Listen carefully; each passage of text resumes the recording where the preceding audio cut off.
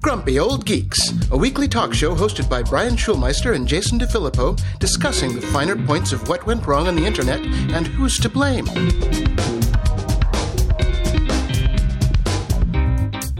Welcome to Grumpy Old Geeks. I'm Jason DeFilippo. And I'm Brian Schulmeister. Low energy Brian Schulmeister. Well, I don't, that's, distinction without a difference. You're always low energy, Brian. Mm-hmm. Little Discord follow-up, since we announced it last week. Turns out it's kind of a success. There's quite a few people in there. Yeah, I didn't look at the actual note. Last time I looked, it was like 50-some, but... I think it's near 100 at this point. Yeah, it's got to be a lot more than that now. So. I only looked after day 2, so it's fun. It's actually kind of fun, surprisingly. Okay.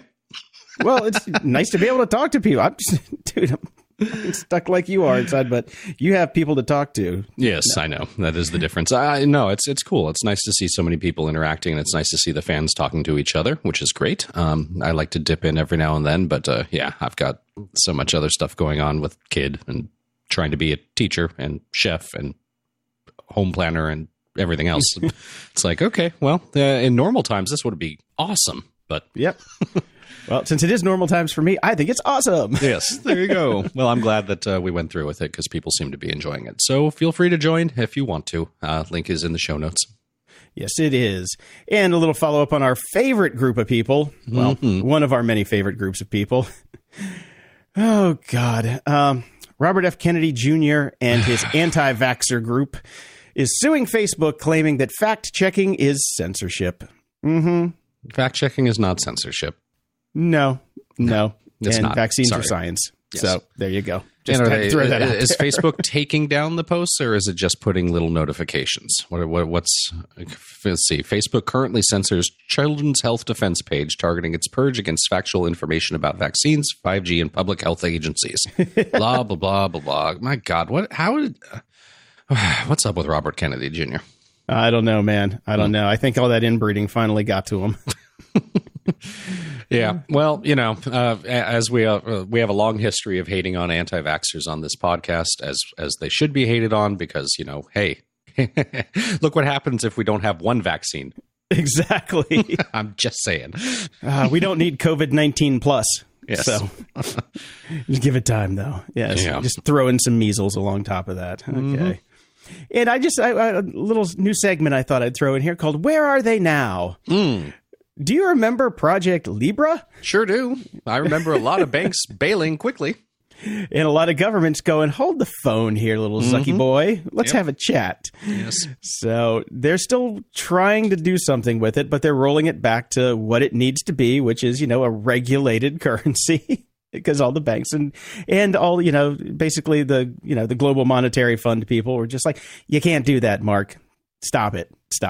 So they've launched a new fintech company. It's actually a group inside Facebook called Facebook Financials. And David Marcus, the co-creator of Libra, is in charge of that new dealio. Right. So. Well, let's again take a quick look at this. Basically, if you go by the numbers, as so many reporters like to say, it's kind of lazy journalism, but whatever. Facebook would be the largest government on Earth. Obviously, it's a failed government, and other governments would not like this government to have its own currency. And we have some more updates on the Apple versus Epic battle, as it were. Mark Andre actually wrote in and sent us a link. So since he kind of beat me to it, I'll just give him the hat tip and use his link from gamesindustry.biz. And basically, it is an update over who is the judge that will be taking on the case. It's U.S. District Judge Yvonne Gonzalez-Rogers, who took over the case on Wednesday, and she is known for having ruled in favor of Apple in a very similar case back in 2013. So this looks good for Apple. Back then, an antitrust complaint claimed that Apple was maintaining a monopoly over iPhone apps, leading to consumers being overcharged. The complaint also targeted Apple's 30% cut on the iOS store. But the judge dismissed the case on the ground that the plaintiffs didn't manage to prove allegations that they have been deprived of lower-cost alternatives, paid higher prices for Apple-approved applications, or had their iPhones disabled or destroyed. So, okay. Basically, yeah. And concerning specifically the 30% cut, which is, I think, the one thing that you and I both kind of agree is slightly egregious, the judge said that the fee wasn't charged by Apple, but passed on to consumers by developers, and ruled that consumers can't sue for antitrust violations over passed on charges. Well, there you have it. Mm-hmm. So it's not looking good for Epic. No, it's not. It's not, especially with this judge. I wonder how many palms got greased to get her back on the bench for this one. Yeah. Yeah, free iPhone 12s for everybody. Speaking of iPhones, apparently, of course, people who are just needed a little extra cash right now have put their iPhones with Fortnite pre-installed on eBay, and they're charging, anywhere between $1,000 and $10,000 for the phones. Okay. Now, Apple, if they wanted to, could reach into said phones and delete said app, correct? Exactly. All right. So go ahead and spend $1,000 on your phone. Yeah. I wouldn't. And it's not like you can play it in airplane mode because it's a multiplayer game. So you kind of got to be on the internet. So caveat emptor on that one. But there's some people are selling them normally. Of course, they're going to put the numbers in for the $1,000 to $10,000 people who will probably never sell it because it's Fortnite. Play it on your computer for free. Look, there's only one thing you can't get off your iPhone, and that's that stupid U2 album. That fucking U2 album. In the news...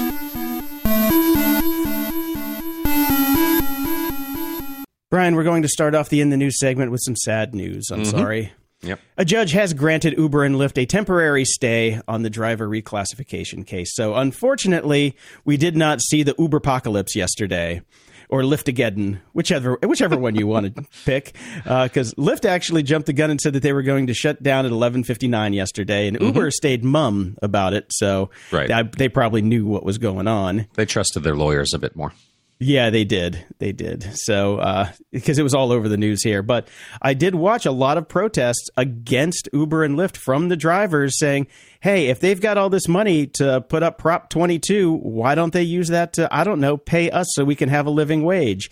Hundreds of drivers were out protesting. So it's, we're not too far off on our opinions on this one. Some of the drivers are with us. Well, yeah, and some aren't. I don't quite understand that, but a lot of people vote against their own best interest. So some people are anti-vaxxers too. We don't get that one either. Yeah, I'm not surprised that this happened. It felt very forced and very quick. I knew that there would still be appeals processes involved. I'm not surprised that this has been pushed. September is not that far away. So they have until early September to outline their plans about how they will make drivers employees if they lose their appeal or Prop 22 doesn't pass in California. We shall see what happens. I'm still just shocked at, why am I surprised? Why are you so shocked? Hold on a second. Let me backtrack that a little bit and say I am dismayed, but not surprised at the amount of people that are still taking ride shares in the middle of a pandemic. But then again, nobody here is treating it like there's a pandemic going on. So, well, we are flattening the curve. I looked at the numbers yesterday. We are going down a bit in Los Angeles. The curves are going back down. Would you like a little bit of bad news on the side to go with your sunny side up omelet there, Jason? Last time they went down, they went right back up because we opened up too soon. So I was just going to get to that. But what do you got for me? Well, Brian? I've got more international news. I was looking at the numbers in Germany and Spain, throughout Europe, where they did a much better job, and the U shape is starting to take place. The second wave is starting to hit over there, and numbers are rising rapidly. Well, the nice thing about that is they know how to handle it, so they'll probably clamp it back down and not let it get out of hand. Here's hoping, but it is definitely proof that second wave will happen. I did see on the news this morning the traffic has returned to pre-pandemic levels. So I can 100% attest to that because I've been going down to see my mom on weekends. And when I first went, it was a 30-minute commute, and it is now back up to the 50-minute drive that it once always was. The way it goes. Yes. Well, Uber can't catch a break. And I'm kind of glad about that. But even though they've got a reprieve and are popping the champagne from the executive suites because they get to continue bilking people and screwing employees, they did have a bit of bad news because a week can't go by without Uber having some bad news. Federal prosecutors have charged Uber's former chief security officer with covering up a massive 2016 data breach by arranging a $100,000 payoff to the hackers responsible for the attack. The personal data of over 57 million Uber passengers and drivers was stolen in the hack. They didn't tell anyone. They covered it up. They didn't tell all the reporting bodies they're supposed to tell about this. In fact, only one other person in Uber at the time seems to have known about it. Can I give you one guess who it might have been? Let me guess here. Does it rhyme with Old Saint Nick? It does. Travis Kalanick knew about the incident and about the steps that Sullivan took to allegedly cover it up, including making the payout under Uber's bug bounty program. Yeah. So, okay. Oh my God. Okay. So Joe's been charged. What do you think the odds are that Travis will get charged as well, since he was basically the head honcho at the time, knew about it, and probably gave the green light? 0.00001. I actually give it a much higher percentage, because how much do you want to bet Joe's going to flip on Travis?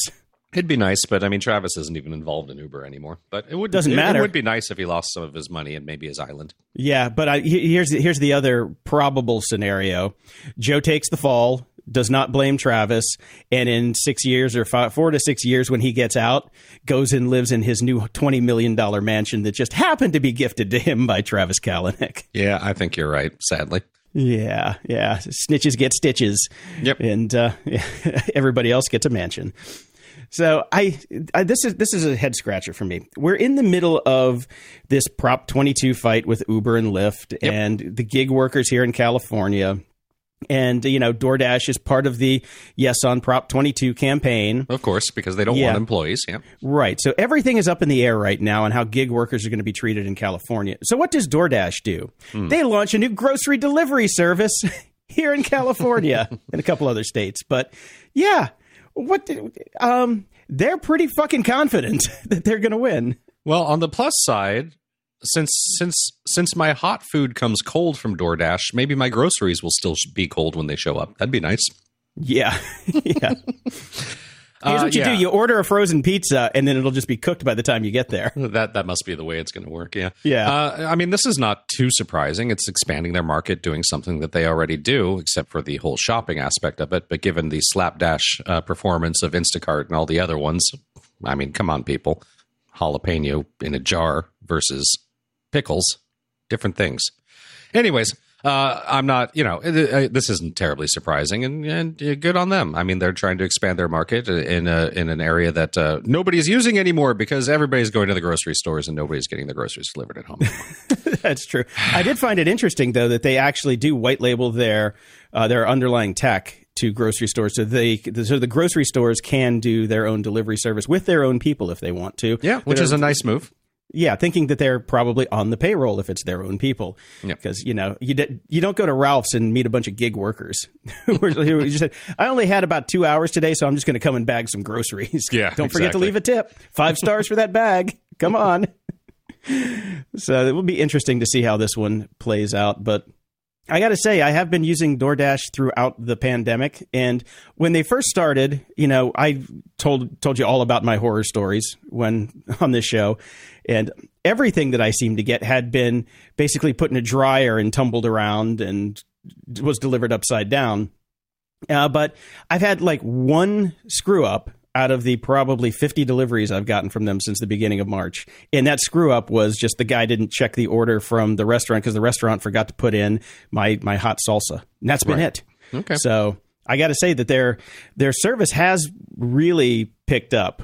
And the other thing that they're going to do with this new grocery delivery service is if you do that $9.99 a month program with DoorDash to avoid the fees, that will roll over into the grocery delivery side too. So you can get your groceries delivered and just have to give a tip, tax and tip.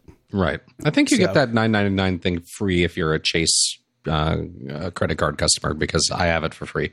And I didn't. So I'm not a Chase credit card customer. So check all your free deals. Anyway, moving on. Here's my. Oh God, this one is gonna. I'm gonna have an aneurysm on this one. Well, good, because they have the technology to check that out for you, Jason. Facebook and NYU are using artificial intelligence to make MRI scans 4 times faster. Now that means sloppier and not as detailed. Not from what they're saying, man. Not from what they're saying. So they're saying that they're going to use AI. They've trained AI to show what a normal MRI looks like. So they're only going to do 1 scan out of 4, take that And then from that, they're going to create the MRI from the data set that the AI has, basically learned on. And because it has an abstract idea of what a medical scan should look like. And then it's going to make predictions on the final output, kind of like they say, think of it like an architect who's designed lots of banks over the years. They have an abstract idea of what a bank looks like so they can create a final blueprint faster. So scan 1 misses the blood clot. And because there is no scan 2, 3, or 4, a normal brain would not have a blood clot there. So there we go. So, yes, it's called interpolation, motherfuckers, which is basically they estimate and construct new data points within the data points they know, which is the learned data set. And so this makes what they're doing, like you just said, even fucking worse. Mm-hmm. Because when you get an MRI, you want them to fill in the bits that they didn't scan with what they think that it should be, because I'm there to find out what is. I want to know what is, not what an AI thinks should be there. Mm-hmm. It's common sense. So it drives me fucking mad. It's like, okay, why not even just have the person walk by the MRI and hand them what a healthy MRI looks like? Here you go. Here's your MRI, sir. Have a nice day. Nothing's wrong. Nothing to see here. Yep. Good times. No, here's the thing. If you think I'm paranoid about AI and digital imaging, I have another article right after this where the Gigapixel AI, who it's kind of the same thing. It knows what things should look like, and it does the more interpolation, smooths out images, fills in lines and things like that. So you can give it a grainy photo and it will, fill it in for you. And so this photographer, I'm not even going to, Jean-Pierre Varakakakalo, he threw his image, not even close. I wasn't even trying. It's early. He threw a picture of a cityscape at night through this Gigapixel AI, and it filled in parts of his image with Ryan Gosling's face because that's what it thought was there. Now, can you imagine a Ryan Gosling tumor when you get your MRI back? But you have to admit, Arnold Schwarzenegger would be better. The world would be a better place if Ryan Gosling was in every window in every building downtown. If you say so. Not particularly a fan myself. But that just shows you that, using AI for interpolation on digital images is not anywhere near perfect. And what the Facebook and NYU version just says, hey, you know what? Who cares? We don't need the rest of that data. Screw it, guys. Yep. But here, that you can have more people go through and charge more money. That's the upside, they say. That is the upside. So, yay. Yeah, we can have 4 times more people getting sick and coming back later going, but the MRI didn't catch it. Oh, well, that's not our fault. Blame the AI. It's kind of the American healthcare system in one story. That's true, it is. It really is. So, okay, so moving on a little bit. On August 12th, former Republican presidential candidate Herman Cain tweeted from beyond the grave. Yes, he was an ardent opponent of mask-wearing protocols, and he had died from COVID-19 complications 2 weeks prior. Would have made it into Moron of the Week, but we're trying to be a little bit less political. This is not a political story, therefore, much. His verified Twitter account, however, ventriloquized his criticism of Senator Kamala Harris. He died of an illness he may have contracted at a Trump rally, but he remains a loyal Trump supporter even in death. His account has continued to tweet. Many observers found it unnerving. Some compared the use of a dead man's Twitter account to spout pro-Trump propaganda to the digital resurrection of dead celebrities like Tupac, whose music and image continue to earn massive amounts of money decades after his murder. And as tech journalist Kara Swisher put it, the whole affair is peak 2020. It kind of is, yes. It's the account was taken over by people known as the Cain Gang, some of his family, some of the people that worked with him, blah, blah, blah. His team and his family. The mission continues, as they say. Now, you have not run social media accounts. I have in the past, and I've run social media accounts for people that have deceased. It's a couple bands like The Doors and Janis Joplin and Rick James and stuff like that. Now, the difference being, of course, when I ran those accounts, we did not tweet about current events. because the person is dead. We promoted things from the past. We brought up historical things that had occurred, blah, blah, blah. Meet me at Woodstock. Yes.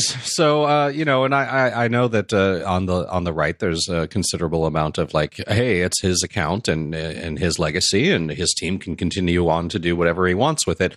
I wonder if they would feel the same if all of a sudden there was an official blue check marked Abraham Lincoln account who's just started tweeting saying, this Republican Party of which I was involved does not resemble anything I believe in anymore. Yes. I suppose the Lincoln Project is doing that. Kind of. It's an interesting thing because it does. You and I have talked a lot about what happens to our accounts and everything after we pass away, and we're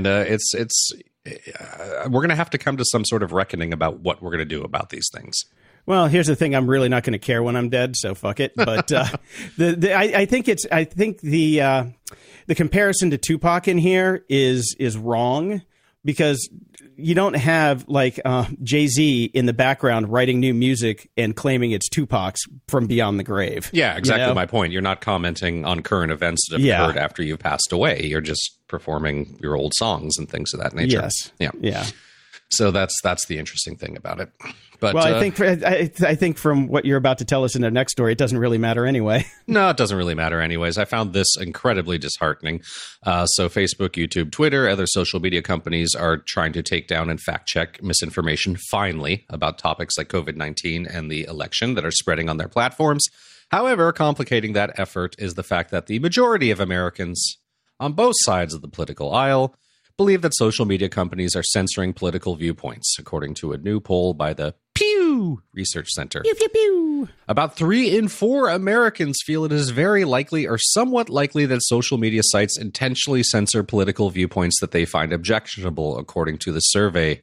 It polled around 4,700 Americans across the political spectrum. While people from both parties thought that social media companies were likely censoring content, Republicans were much more likely than Democrats, 90% of Republicans compared to 59% of Democrats, to hold this belief. Here's the thing. Here's two things here. Two things. 4,700 is a pretty small sample size when you think about the breadth and the scope of all social media that they're saying Facebook, YouTube, and Twitter and other social media companies. 4,700 is a pretty damn small sample size. And also, I don't think they take into account, just the general shittiness of the algorithms. This could not be, or this very well could be, just crappy algorithms, which we've complained about day in, day out. And I love a new one too on Instagram. It says you're all caught up when you get to where I was going to bring this before. up. This annoyed the hell out of me. How can I be all caught up when I know you're not showing me posts from all of my friends? How can I be caught up? Also, the modification now is you have to press a button to see older posts, because otherwise, if you just keep scrolling, it's nothing but promoted and suggested posts. Yeah, they just rolled that out this week. So now it's just like, I'm like, who the hell? That.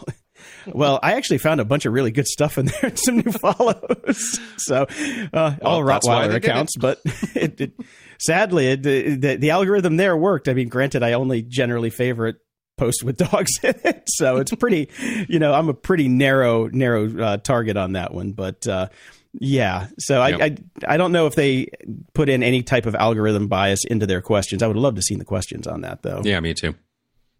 And in other famous news today, Apple, the world's most famous company, now has topped $2 trillion in market cap. Yep. So there you go. I'm not going to lie. Half the reason I'm going to be all right in retirement is I bought Apple early. Not early enough, obviously, and I've kept buying Apple. Microsoft is solid, better than most index funds, and Tesla is obviously just going insane right now. But Apple is by far my star stock, so I'm not complaining too much about this news. Okay. And finally, in the news, Airbnb has finally put a global ban on house parties to support social distancing guidelines. Have they? No, they haven't. Okay. I read this and I'm like, that doesn't sound like an effective... what they're still allowing sounds like a party to me.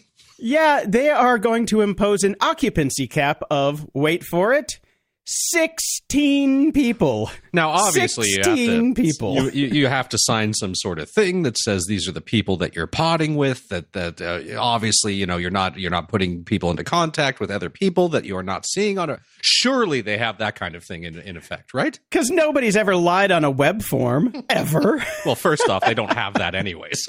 Yeah, exactly. It doesn't exist. No, by all means, get together with 16 of your not closest friends and have a party. 16. Again, I mean, I don't understand the world or people anymore. There is no way in hell I'd put my house up right now. No. No way. Like, we're in a pandemic. I'm not going to have a bunch of strangers come live in my house for a while so I can make a few bucks. Exactly. I mean, even what you would spend, you'd have to spend on cleaning products just to make it habitable again. Assuming you bothered to clean. Assuming you bothered to clean. Correctamundo. Mm-hmm.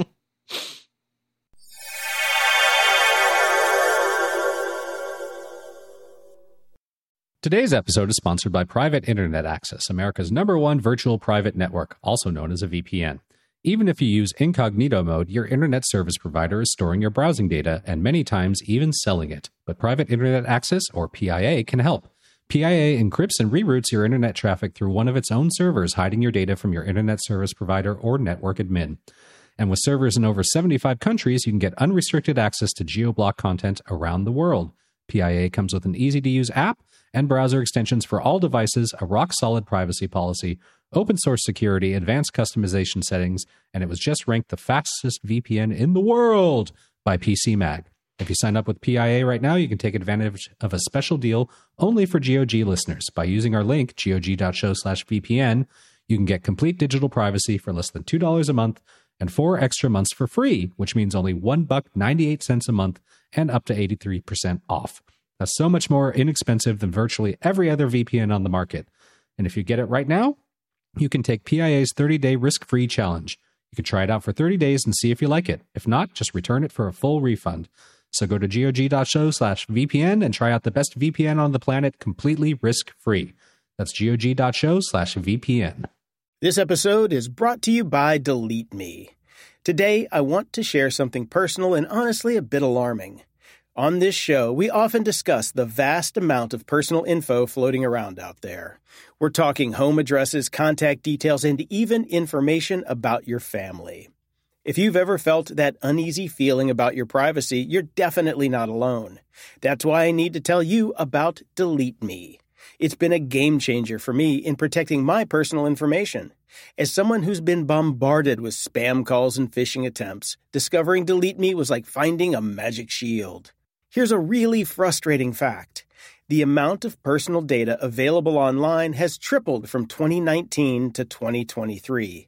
With rising political tensions, your political views could expose you to cybercrimes, identity theft, or even violence. Angry people, fueled by their beliefs, can access your data from data brokers that cover 98% of U.S. citizens, putting you at risk of harassment, identity theft, or worse. But there's good news. Delete Me works tirelessly to safeguard your data. They scour the internet, finding and removing your personal information from some of the largest data brokers in the world. And they don't just do it once, they continuously monitor to ensure your info stays private. I signed up and provided details on what I wanted removed, and the team at Delete Me took it from there.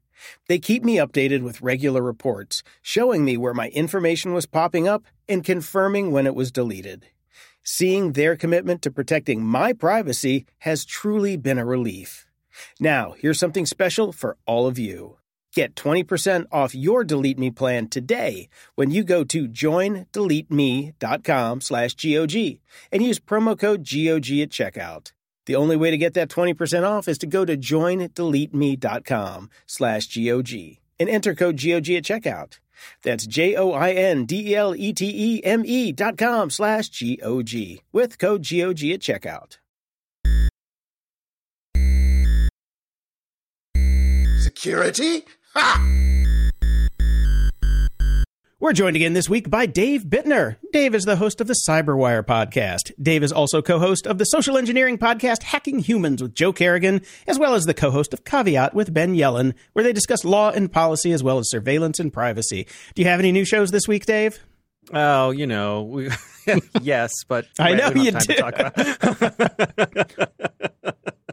Yeah, we're always adding new things. So just go to the cyberwire.com, check out the latest, and there's always something new. So yeah. Oh, awesome.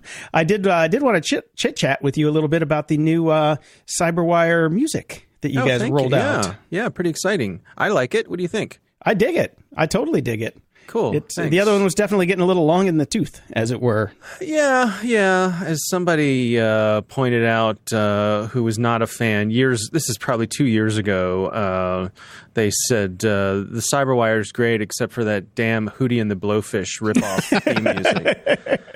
I was like, oh, that cuts a little close. But what do you want? What do you want, man? We had to Fiverr it. We were just getting started. Yeah, exactly. And the old music was library music. We just picked it out of one of the many music libraries, and it served us well over the years. But as I said in the episode where we introduced the new music, having Elliot join our team, and he's a real musician from the band the Stone Foxes, which are a real band that did people buy their records and they've gone on tour and all that kind of stuff. So yeah, talented young man. Yes. He really is. So when we brought him on board, that was one of the exciting little benefits that he could write music for us, and so he's been doing that, and he loves to do it, and this has been the main, most public-facing result of that, and we're really excited about it. So, well, I hope, probably not for his other music endeavor, he got paid for this one. He did, yes. Okay. He did, yes. We do, because we know what happens when people announce their extracurricular activities and get roped in to do things for free. Yeah. Imagine that, paying a musician. Yes, you do what Spotify won't. Right. Yeah. Exactly. Yeah. The Cyberwire, better than Spotify. Yes. Right. That'd be our new tagline. I really wanted to ask, how has the hate been? Because, when we change things around here, you always get the haters coming out. There's been none. Oh my gosh. I know. There's been nobody has come out and said that they don't like we haven't heard anybody say they don't like the new music, and no one has said they like the old music better or anything like that. And I think a big part of it was, I think we were very smart in introducing it the way we did, that we didn't just spring it on everybody without giving them a warning. Yeah, that was nice. That was very nice. It was interesting, too. You did get the one letter from the Blowfish. Right, yes. Yeah, Hootie was nonplussed that we stopped using his theme, but whatever. And go back to singing country music, Darius can. Yeah. So we did get a letter from Ralph. He says, "Hi, Grumps. Seems the San Diego Police Department has been able to secretly unlock iPhones for a couple of years. So this has come out recently that they bought one of those, what are they, the Gray device? I can't remember exactly what it's called. Gray Key. Yeah. The Gray Key, yes. So they have been using that for over 2 years now, according to a local report. And the devices, or the department implemented the technology without notifying the city council. Basically, nobody knew that these people had this because they bought it themselves. The police foundation, not the department, laid out the money for the initial purchase. So right. I can tell you that the city attorney herself didn't know how many surveillance technology devices that our city is using, and that is, and this is a quote, problematic. That was the thing that caught my eye, because the Gray Key devices are nothing new, and we've talked about those here before. Mm-hmm. But the fact that they ponied up and paid for it using foundation money, that shows interesting. Intent. Well, and the lack of any knowledge anywhere within the city council or anything means there's no oversight, there's no transparency. There's no nothing. Warrants. Yes, the warrant part is I think the issue. So, are there no warrants? I'm not sure about that, because I would imagine. I mean, a good defense attorney. Yeah. Well, if there were warrants, then they would know that it existed, right? Because the warrant would have to say, "We are going to open this person's phone," and then the defense attorney would go, "And how?" So, yeah, I suppose. Don't know. Yeah. Don't know how that all played out. Yeah. But, not good. Nope, not good. Yeah, but not unexpected. not unexpected. And something else that's not unexpected is cops in Miami, New York City, and other places have arrested people using facial recognition technologies. Now, as we've discussed many, many times here on security, this is not a good thing, and it generally doesn't work. So, multiple cities have used different competing products, and the only one that has been named is Clearview, which we've talked about because they scraped the 3 billion images off social media to build their database, but we don't even know who the other ones are yet. So, what do you guys think? Ben and I discussed this on the most recent Caveat episode, the incident in Miami, which was they went after a woman who was allegedly throwing rocks at police officers. So this was not a peaceful protester. If you're throwing rocks at police officers, then they're allowed to come after you for that. But as Ben pointed out, it's the velocity at which they can come at you. They can't. It throws off the balance because previously, if a police officer went around with some security footage and went around knocking on doors and saying, "Do you recognize this person?" or does this T-shirt that they're wearing mean anything to you? There's a certain amount of effort that goes into that, and so that puts the system at a bit of equilibrium. When they're able to run it through a facial recognition system like this, that can at least throw the traditional equilibrium out of balance. Yeah, and they show up at your work like 3 minutes later. Yeah. Well, and also, who knows what the accuracy is, especially if we're talking about a non-white person, a person of color, and even women, that they're not as accurate as they are otherwise. We actually do know the accuracy. We've had a couple different studies, and I believe it was like 70% false rates or something like that. Some of them were in the 90s. Yeah, so not very would be the accuracy. Yeah. Now, I guess the flip side of this is if it is a component of an investigation, right, and they say, okay, it is likely this person, and then they're able to use other photos from the event. They're able, if they go and knock on that door and they say, "Is this you?" And so basically, if they can show their work, yeah. Like the FBI did with the T-shirt woman we talked about a couple weeks ago. They did actual police work. They used some shoe leather and some brains and figured it out on their own. They didn't use any facial recognition to find her. Right. So I think that to me that makes this a little ambiguous. I have trouble with the ease at which they're able to do this. I have trouble with the ways in which this can be abused. But in cases like this where it seems as though it was a piece of a larger bit of police work, where there's a good chance that someone was actually up to no good, I don't know. I feel a little more ambiguous about it. But what if this woman was just maybe she was a peacenik and she wasn't actually throwing rocks? What if she was there throwing Twinkies? Is there Twinkie recognition built into this? Can they prove that she threw a rock? Do they have said rock to do DNA on? Because, I think everybody should be out there befuddling these systems with a big box of Twinkies. Well, that'll show them. Jason, assault with a Twinkie is still assault. Now, the question that I have and that I'm really curious about is I want to see some actual case studies on how these things play out. Where did they get the image that they matched? Was it from social media? If it was from social media, was the social media locked down? Was it set to private and they were still somehow able to get the image anyways? That's where I'm really curious, because I would like to think at this point, when people know this stuff is sort of out there and that there are companies, both private and government agencies, that are just scraping social media for your photos, why you would still have an open account is beyond me. But can they get images from accounts that aren't open? Yeah. That's what I really am curious about. Yeah, I mean, you need a court order, but by that point, you already know who the person is. So it's the other way around. So then one has to assume that these people that were caught through facial recognition leave their social media ass open to the wind. A couple things come to mind here. One is I was using Google Photos recently, and I was looking for photos of a friend of mine. I had a friend's birthday coming up, and I was looking for some photos to put together, something for this person's birthday. So I was searching based on facial recognition of this person, and it was remarkable to me. the degree to which Google Photos could pull this person's face out of distant group shots. Oh, yeah. You know, like even where if I at first glance, I wouldn't have necessarily known this person was in that photo. Google Photos was like, no, that's them. And it was right, you know. Yeah. Have you ever done it on yourself? Because I've found a lot of pictures in there that I didn't know that I was in. And I'm just like, oh, that's creepy. Look, it's gotten so good that it finds Ryan Gosling in the middle of a city looking out mirrors and windows. Sorry, that was an earlier story, Dave. Yeah. The other thing is when these incidents come up, like whenever we see somebody up to no good and there's video of it, you know, a police officer doing something wrong or a citizen doing something wrong, inevitably over time, over the course of a few days, there's always multiple angles that show up.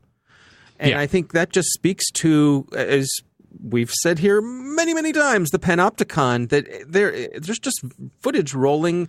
The corner of every building has a camera attached to it now. Well, and everybody, especially at anything kind of monumental or whatever, has their phones out and is recording, and they're putting it up on TikTok and Twitter and everywhere, you know. So you can keep your own house in order all you want, but that doesn't mean there aren't going to be 10 gazillion videos with you in them somewhere if you leave the house. Jason's safe. Yeah, I'm fine. I'm totally fine. Yeah. Except for the panopticon of Chinese security cameras in my studio. Right. God forbid Bam Bam ever commits a crime, though. Oh, man, she's hosed. She's hosed. Never should have left that open, man. Should have shut that down and made that private, Jason. I know. God, all those tattoos she has, too, man. I know she's in the database. What a good girl. Yeah.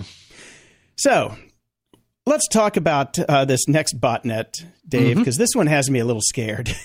Okay. It's a new P2P botnet, and it infects SSH servers.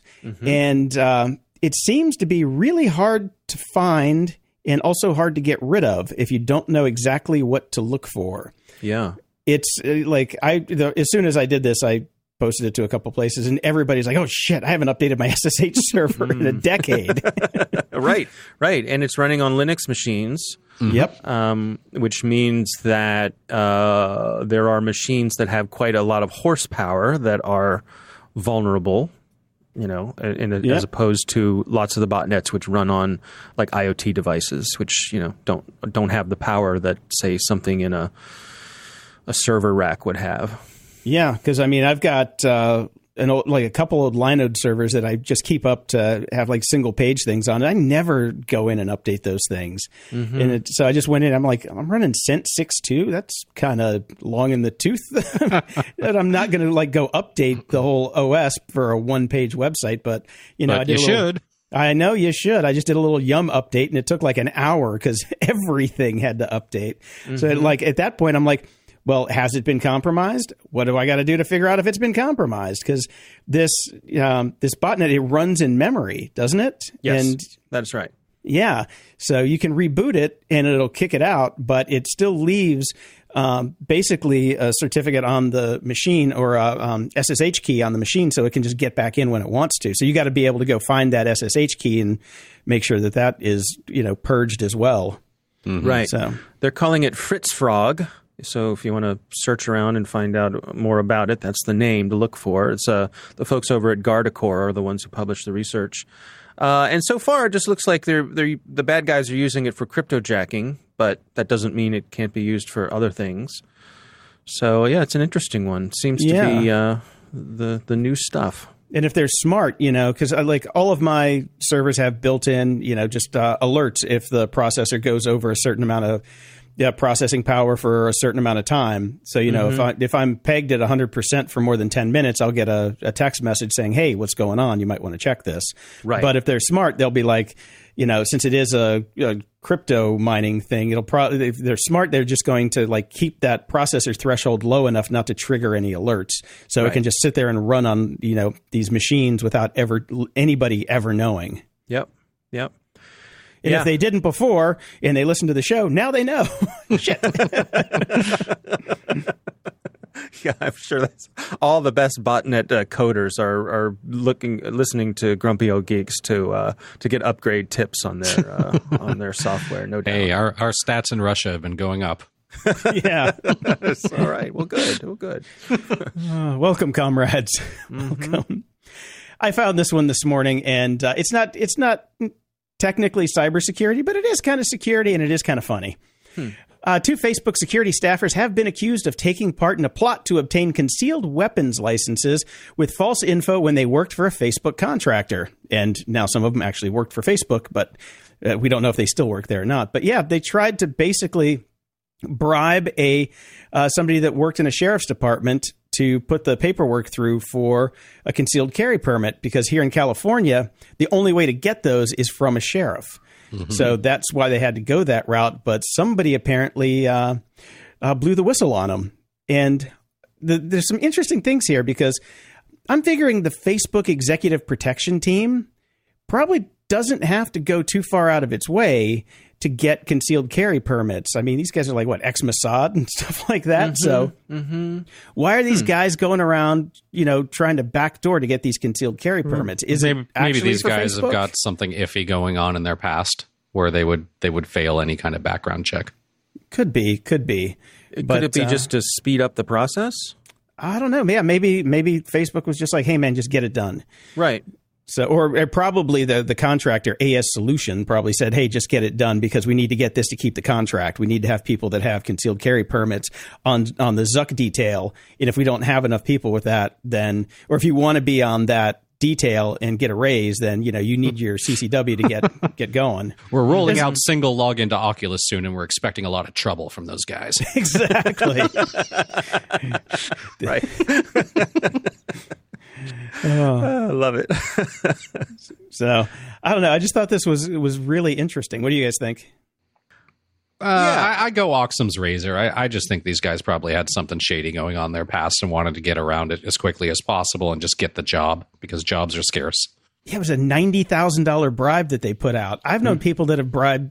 Oh, wait, I didn't say that out loud. I've read stories about people that have bribed sheriff's departments for far less than that to get their concealed carry permit. So, well, and that made me wonder, like, what makes me speculate, I suppose is the way to say it. Is this a common thing that sheriffs in California are running little side hustles to have things go through? I've read in places that, yes, it absolutely is. Absolutely is. I've read at least 10 articles of people that have done this. Wow. That's interesting. Yeah. That's interesting. Mm-hmm. Huh. A little disconcerting, I suppose. Well, I mean, that's California has no statewide governing board for the concealed carry permits. There's a group of states that you can go get concealed carry permit in one state, and it's good for like 25, 30 states. So you can carry it around the country, but you have to make sure you take it off as you cross the border to go into one of the states that doesn't have it. Mm-hmm. So wow. All right. So there you go. Everybody's got something to hide. These guys just can't hide a gun anymore. So there you go. All right. And this last article I put in here, I just thought was a fantastic read. It's called "The Case of the Top Secret iPod." Did you guys get a chance to read this one? Yeah, I did. Mm-hmm. It is interesting. Yeah. The guy who worked on the iPod, one of the original engineers of the iPod, said that a couple guys from DoD came in and Apple helped them create some top secret iPods that nobody even knows what's inside them. But the guy thought it was a Geiger counter. But if you read the comments, the smart people in the comments have pretty good cases to say that it wasn't actually a Geiger counter. There are smart people in comments? Yes, surprisingly. Okay. The comments on this I did were not really read good. the comments because that is a policy that I adhere to, and it's served me well throughout my life. Yeah. But maybe I should read these then. What do they think it might be? They don't know what it is, but they think that the shielding on the back of the iPod, the metal shielding, would pretty much prevent it from getting any accurate readings, and that there are other ways to get the readings that they need and the types of readings that they need. It's like you're not going to walk around and get dosimeter readings from everything around you because you don't need them. All you need to know is yes or no. If there's radiation here, then you pretty much have a match. You don't need to trace it over time like they were trying to do in the article with writing to the database and stuff like that. But it was still a fun read. Yeah, what I thought of when I was reading through the article before I got to the comments, or actually before I got to the part in the article where the person telling the story speculated that it was a Geiger counter, I figured that it was just some way to install something on this iPod where, somebody plugs the iPod into their computer to sync their music, and now you own their computer. Right. That to me, that seemed the most obvious thing, where you pack up this iPod, you put it in, somehow you make it so that when so-and-so in wherever foreign country goes out to buy an iPod, this is the one they get, no matter how they do it. And they get a package that looks just like a regular iPod, functions like a regular iPod, but it has this secret payload. We've heard of cases like that with other computer hardware, with laptops and so forth, where somebody orders a MacBook Pro. It arrives fully sealed as if it came from Apple, but inside there are some extra little tidbits that may assist. Oh, yeah. That's the NSA, basically. Yeah. Read that from the Snowden docs. I can't remember the name of the group that did that, but because it's been a couple years now. But yeah, that's a thing that they do. But it seems like, since it was the DoD, it seems odd, Or wasn't it wasn't the DOE, was it? It was the DOE, Department of Energy. Weren't these guys from the Department of Energy? They were from a contractor that worked with the Department of Energy. Yeah, they were a contractor, right? Yeah. It was like which one was it? It was wasn't it like Bechtel? I think it was Bechtel. Yeah, it was Bechtel. Yeah. Bechtel, Yeah, right. Department of Energy. Yeah, well, I mean, they cover a lot of different things, and what's nuclear. left of them? Yeah, yeah. So yes, but a really fun read, fun to speculate what it could be. And it was interesting, I guess, Apple's participation, however limited, was kind of interesting to read too. How do you have some outsiders come into an office from time to time, and how does that not create scuttlebutt all over the office as to who are those two clowns, Mm-hmm. Yeah. Interesting stuff. If any of our listeners has any theories on what it could be, then please let us know. Funny or not. Funny or real. We'll take them. I like the fact that you just opened this up to send us your conspiracy theories. Yes. Wonderful. Hey, man, let's work for us. You need a special email address for that. Conspiracies@gog.show. QGOG. That's where we should go. QGOG. QGOG. Very nice. Very nice. All right, guys. Well, that's all I got today. All righty. Very good. Well, take care. I'll talk to you guys next time. All right. Talk to you next time. Ups and doodads. My Oculus Quest arrived, Brian. How's your neck feeling? Well, so far so good, because all I've had time to do is actually set it up and watch a few movies on it, because my bedroom doesn't have enough space for it because of all the dog beds and everything in there.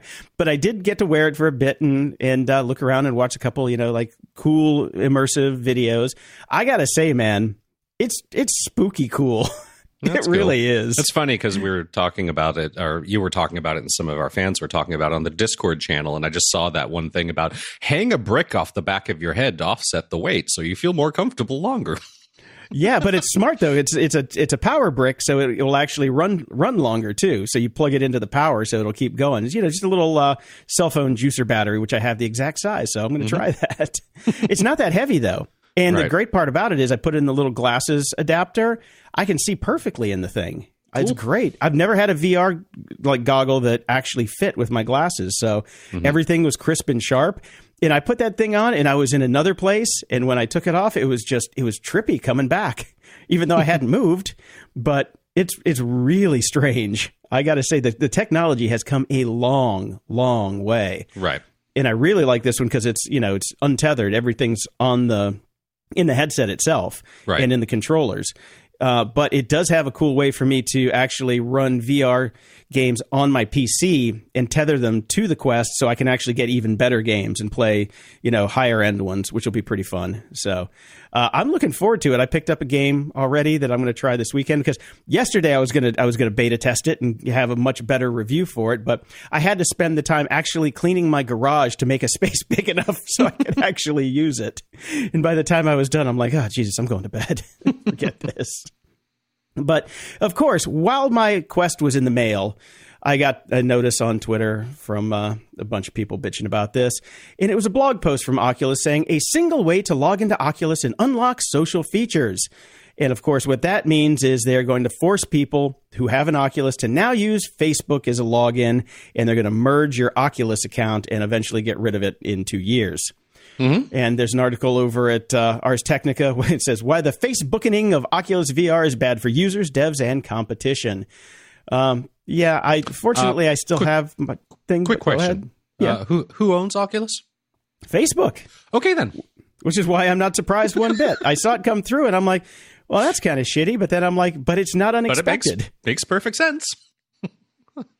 Yeah. You know that whole thing where companies should be separate? Yeah, that's probably one of them that might want to be spun off eventually, too. Just saying. Yep. But so far, so good. I look forward to not being here for a while. I just wish I could do it until, like, say, December and not come back out. Yeah, I'll have more reviews later as I try it and see if I have a neck brace or not by next week. That'll be interesting to see. Just in news of the weird, I love this little story. The new Microsoft Flight Simulator 2020 is apparently quite good and lets you take virtual trips to anywhere in the world, including the private island that was owned by the late sex offender Jeffrey Epstein. As the people of the internet are showing, people are gathering at Epstein's island in Microsoft Flight Simulator and solving this case ourselves. Hey guys, I hate to break it to you. They're gone. Everybody left. The little girls went home and growed up. It's just funny what people do. And in retro news, BlackBerry phones are back. Sort of. Not Why? Really. Yeah, I don't know. BlackBerry hardware is back from the brink of extinction once again. Today, the security startup Onward Mobility announced plans to release a new 5G BlackBerry smartphone with a physical keyboard. It could arrive in North America and Europe as soon as the first half of 2021. Onward Mobility CEO Peter Franklin says the newest BlackBerry will be both sleek and secure.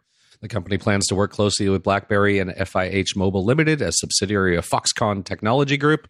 Now, this isn't the first time the BlackBerry has come back. The BlackBerry was leased out by TCL a couple years ago. They agreed to manufacture 2 BlackBerry-branded phones, but in February, they decided not to renew the deal with BlackBerry. And as of this month, it stopped selling the devices. So here we go again. I have a soft spot in my heart for BlackBerry. I loved having my BlackBerry back in the day, but I will never have a BlackBerry again. I never had a BlackBerry, believe it or not. They were great, man. They really were. Everybody loved them. I skipped it because I had a Sidekick for far too long. I loved my Sidekick, though. Mm-hmm. That thing was way too much fun. But yeah, I think I went from the Sidekick to the Razr and then just never looked back. Yeah. And then I think I went from the Razr to the iPhone. I kept that. I still have a Razr around here somewhere. But Seth Miranda saw the new Razr in person, with the foldable screen. Mm-hmm. So it's pretty cool. That's cool. I'm still not buying it because it's like $1,400 for a novelty. Fuck that. And it's Android. So nah. No Android for me. Yeah. Now, this one is really bad for Adobe. Adobe accidentally deleted people's photos in the latest Lightroom update. Now, this is Lightroom for iOS and iPad OS. Mm-hmm.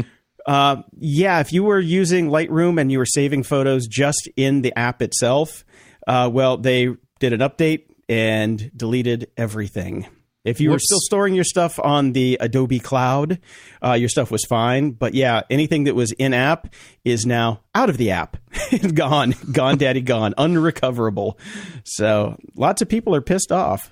So right. I can imagine that. But why are you doing that anyway? Just out of curiosity. If you were one of the people that were, affected by this, just let me know why you were doing that and not posting them maybe to your photo roll or at least iCloud storage or any other storage. You didn't touch your photo roll, right? You'd think that for the most part you'd be safe.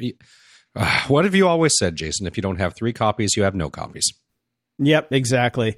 And they also lost, this guy says he lost hundreds of dollars worth of paid presets. Well, if you paid for them, shouldn't you be able to load them again? You'll be able to get those back. Yeah, I'd imagine so. Recover purchases is pretty a thing. Yep. Or it's a digital copy. It's a preset. Mm-hmm. You should be able to get that again. I'm just saying. Yeah, big foobar, but you should have been covered for it. Yeah, but yeah, it's still a shit move by Adobe to not catch that one. Well, I mean, shocking. Adobe not doing something great. Yeah. Well, this next one is just, I threw it in here for shits and giggles. Panasonic's new home cubicle is a disheartening glimpse at our work from home future. This is the Komaru. It is a $835 cubicle for your house. I looked at it. It's actually kind of cool. I like it. On the one hand, it did give me the sads because, I can imagine these in almost every house now because this is going to be kind of our new reality. But as somebody who's worked at home for 20 years, I went, hey, that's kind of cool. Yeah. And I like how they designed it with pegboard so you can put hooks and stuff and hang things off of it. I'm like, man, this is actually a really good design for cubicles of the future. Unfortunately, instead of that thing. Not good for a podcaster. That's a lot of sound bounce.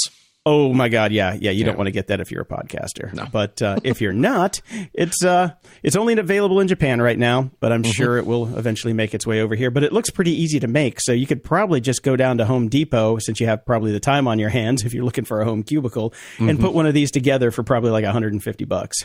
The fact that IKEA has not rolled out one of these yet, called the Sadu, is shocking to me. Give it time. Give it time. Oh, for fuck's sake, Brian. It's like 2020 is not messed up enough. And I know this story doesn't take place until 2021, but it is a glimpse of our future. Florida is releasing almost 1 billion gene-hacked mosquitoes into the wild. First off, why are we gene-hacking mosquitoes? Secondly, do we trust Florida at this point? Well, Florida's going to be Florida, man. Okay. Florida's just going to be Florida. Florida's going to Florida. This biotech company, Oxitec, is going to release 750 million genetically modified mosquitoes over the next 2 years. And the EPA has approved this. So That's interesting. Yes, they're trying to target a certain strain of mosquitoes, the Aedes aegypti mosquito, which I'm sure I didn't get right. Okay. But it basically carries a bunch of diseases. So what they're trying to do is stop the breeding of it. So It's like, I mean, I understand the concept, but come on, guys. Right now, you really think this is a good time to be doing this? Just saying. Yeah, I'm just concerned that, we always talk about unintended consequences. How much study have we put into this? Well, there are previous trials of this one, Brian. Okay. They've used this in Brazil. And 18 months later, though, the population bounced right back.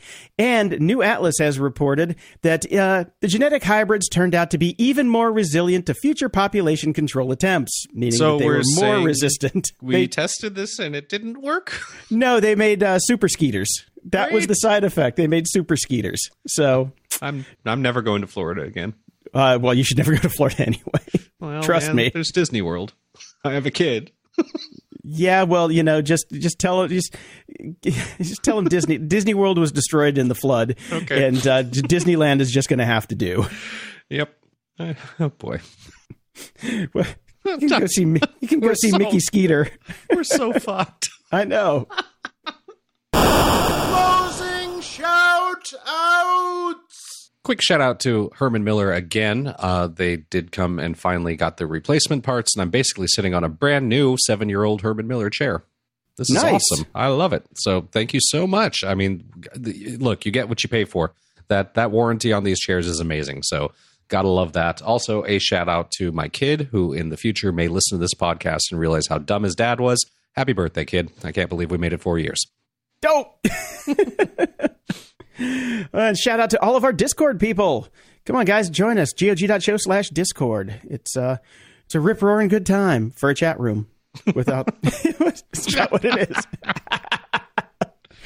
And a shout out, happy 40th to Thomas Benjamin Wilde Esquire, who wrote my favorite song of the pandemic, No More Fucks to Give. And he spent his birthday with friends masked up at Bletchley Park, which I'm very jealous of because I always wanted to go there. Very cool. Until next time, I'm Brian Schulmeister. And I'm Jason DeFilippo. Thanks for listening to Grumpy Old Geeks. This show is a labor of love, but your support keeps the show going. If you like the show, please visit GOG.show/donate to help us out. We'll love you forever. Or visit GOG.shop and pick up some good old-fashioned GOG swag. And if you can't do that, then please pass the show along to a friend. Word of mouth is the only way the show grows, so spread the grump far and wide. Show notes for this episode are at gog.show/465. From there, you can find links to old episodes, leave feedback, ask questions, donate to the show, buy our swag, and get links to stuff we like. Stay grumpy. I've no more fucks to give. My fucks have all been spent. They fucked off from the building and I don't know where they went. I've no more fucks to give. I've no more fucks to give. I've no more fucks. I've no more fucks. I've no more fucks to give.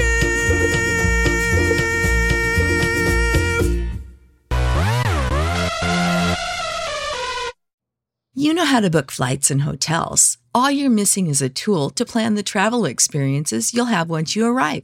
That's why you need Viator. Book guided tours, activities, excursions, and more in one place to make your trip truly unforgettable. Viator has over 300,000 travel experiences to choose from. Everything from simple tours to extreme adventures and all the niche, interesting stuff in between. So you can plan something that everyone you're traveling with will enjoy. Real traveler reviews give the inside scoop from people who've already been on the experiences you're considering. So you can plan with confidence. Free cancellation helps you plan for the unexpected. And 24/7 customer support means you can travel worry-free. Download the Viator app now and use code Viator10 for 10% off your first booking in the app. Find travel experiences for you. Do more with Viator.